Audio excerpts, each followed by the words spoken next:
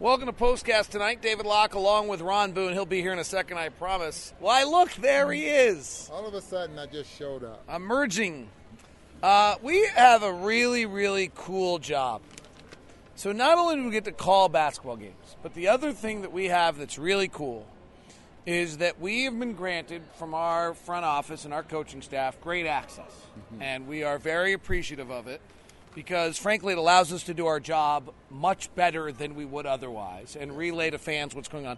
Tonight might be a night where when I get home, I might drop a note to Dennis Lindsay and Quinn Snyder thanking them for the access because seeing the game plan at shoot-around today allowed me to broadcast this game and understand how brilliant the game plan was and the Jazz players were in executing that game plan. You're absolutely right, and I hope you tell them I'm thankful as well. You know, I've been going to shoot-arounds for many, many years, but we're getting so much stuff now that really helps our listeners, I think, understand what the Jazz want or trying to do out there on the floor. A lot of times it doesn't work. Why? Because other coaches are smart as well. They have game plans, but this is the nature of our job, and it's really helping us, but it also helps us, our fans, I think, understand what's going on. You were on TV while I was doing radio tonight. Let me just open it up wide before I give all my thoughts. What jumped out to you about tonight?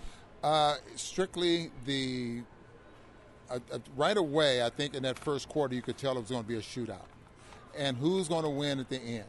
And I think the Jazz ball movement and the open shots that they were getting, that extra pass that they were making, gave them good looks. Now, if those good looks were coming and they weren't falling, it wasn't because of the game plan. It would have been because it was just poor shooting. But the Jazz answered every bell. I mean, the shots were falling, the threes were falling, and I was very impressed with that. Now, it wasn't just the starters. You know, the bench got 53 points. The bench was it was 21 for 40. So they stepped right in and got the job done as well. Well, there were two guys on the bench I thought were really great tonight. One was Howell Neto. He just continues. And the other was Alec Burks. Alec Burks, we have gotten to the point where he has to have 16 points for us to talk about having a good game. Yeah. Tonight might have been one of my more favorite games by him because he didn't force the game. He played inside the team. He moved the ball, and he's got this new little stop and pop in the middle of the lane that's a very different shot than he's ever had before. And it's really a nice shot. I just tip of the hat to AB because he came off a road trip that was enough to probably make you want to go home and climb in a corner and sleep in the closet. And he has bounced back with two really nice games. The big picture thing, Ron, is this team is churning offensively at a very high level. There's a chance that as brutal as the Rudy Gobert injury is to this team, and maybe as brutal as the Joe Johnson injuries, they have discovered something a little bit about who they are. I think it's almost the team Quinn wishes he always has had, this spread wide open. They're shooting 40% of their shots as threes. They're knocking them down. The ball movement's awesome. Their offense, and they haven't played great defensive teams yet, but their offense in the last 8 games has got to be about top 5 in the league. I look at their offense, and I'm looking at that field goal percentage as a team at 47, almost 48%. That tells me that they're scoring, and they're scoring in areas that they want to score in. But defensively, are they able to stop anyone? Well, not as well as they'd like to, but so that's going to, so now when Gobert comes back, can they add a defensive element to it? I'm sorry, I was talking about Milwaukee. I'm sorry. A team is 47%. But you're touching on something there that, as you mentioned, Quinn, this is probably what he envisioned he would like a team to be. Because we hear him talk about breaking the paint all the time. And we're seeing a lot of that. We're seeing a lot of breaking the paint. We're seeing that extra ball movement, that skip pass. Donovan Mitchell threw a skip pass tonight that was just unbelievable because it had pace to it. It had velocity to the point where he got there. Thabo, he had a chance to, and because he doesn't get his threes off too quickly, but he had a chance to get it and, shoot the basketball. Jazz go 18 of 32 from 3, which was a franchise record. We have a few Milwaukee Bucks fans that have tuned into this and are commenting, and they're not so happy with their head coach. I would say, and we're biased, this matchup, the last 3 times they've matched up, does feel like a mismatch. It does feel like Quinn is taking advantage of a defensive system that Milwaukee has that must work some of the time, but doesn't work against Quinn. They're particularly aggressive on the ball. They even brought two guys to Ricky Rubio at times off the pick and roll, which we have not seen all year. Mm-hmm. They overshift as dramatically as any team does in the league, and the Jazz were well prepared for it and took advantage of that. And that's what I meant by the ball movement and moving your bodies, getting to the open spots, which means that now with the help defense or the rotation that Milwaukee was trying to use, they had a lot of ground to cover to close out. And so that's what I meant by the Jazz getting those uncontested shots that to the point where they had plenty of time to find the seams and knock them down. And you can't give Joe Ingles that much time to get his threes off. And Joe Ingles had a regular season career high with 9 assists tonight. He was really passing it. Yeah, when I looked up and he had 8, and I'm thinking, boy, he is really doing the job. I mean, he's as comfortable now as we've ever seen. And you start thinking back to his first year in the league, and you're wondering, okay, why did they sign this guy? Because he was playing scared. Last year, it kind of came out of a shell. This year, he's a leader. He really is. And 5 of 8 from 3 tonight. Donovan Mitchell tied a rookie record with 6 threes tonight. He really, 24 points, 4 rebounds, 4 assists, 2 steals, 1 turnover. He got his legs back and looked like Donovan Mitchell, and he just jumps off the floor. I mean, when you are a 21-year-old rookie and you jump off the floor, I mean, I talk about college players. You should be able to watch a college game and immediately know within 2 minutes who the NBA player is. If you don't, he's probably not an NBA player. Okay.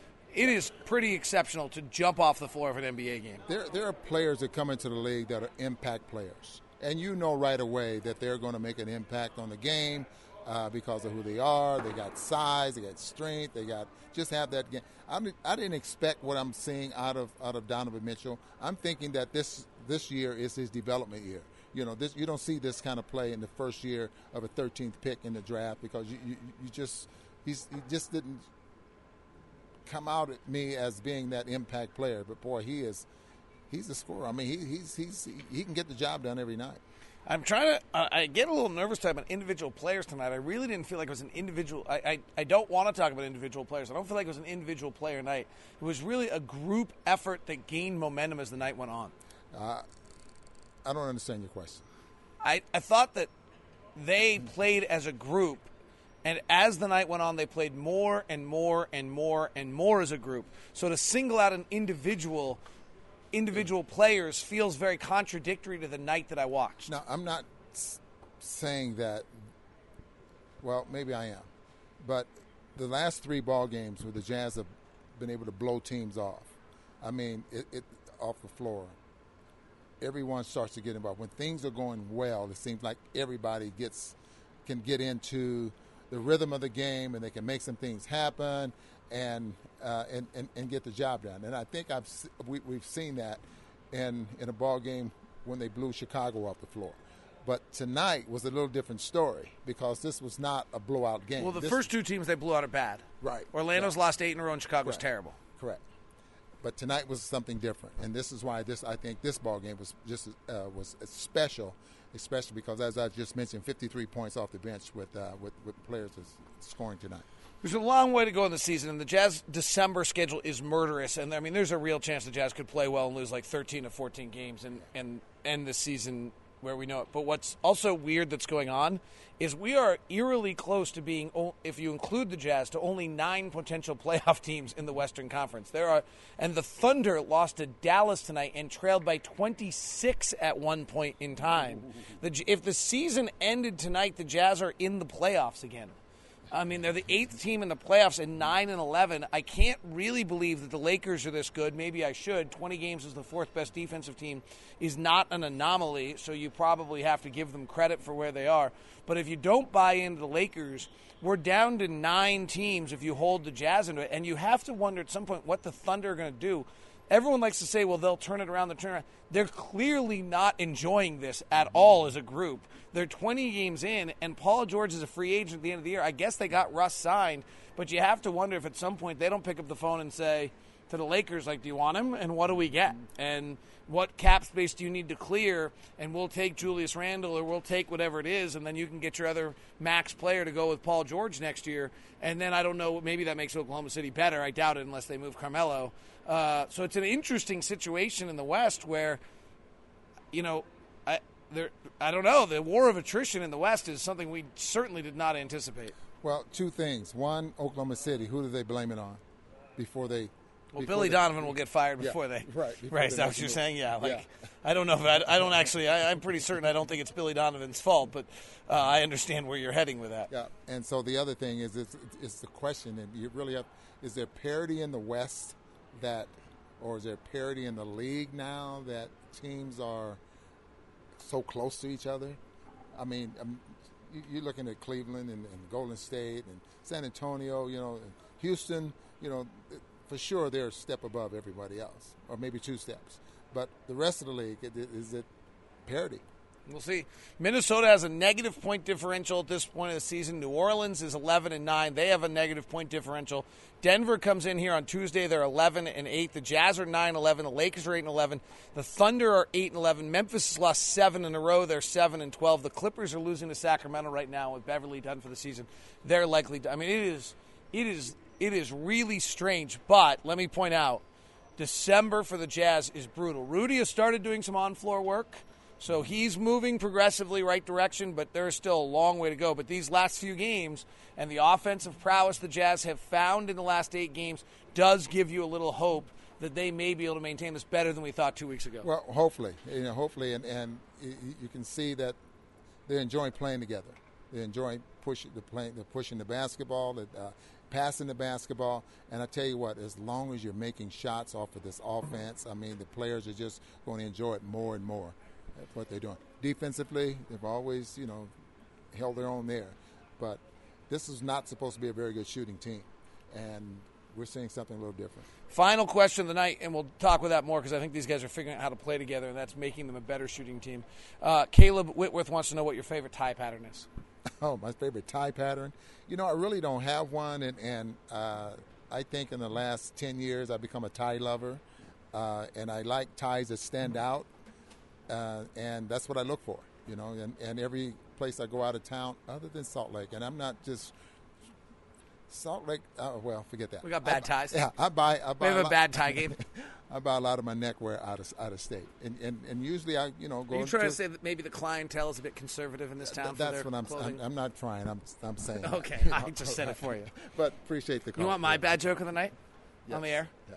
So I said that if Jason Kidd had faced Quinn Snyder when they were both college players, it would have been equal to what Quinn Snyder coaching against Jason Kidd is like. See ya. Well, you don't realize how big that scoreboard is. Look at it. It's huge. And they just took out a little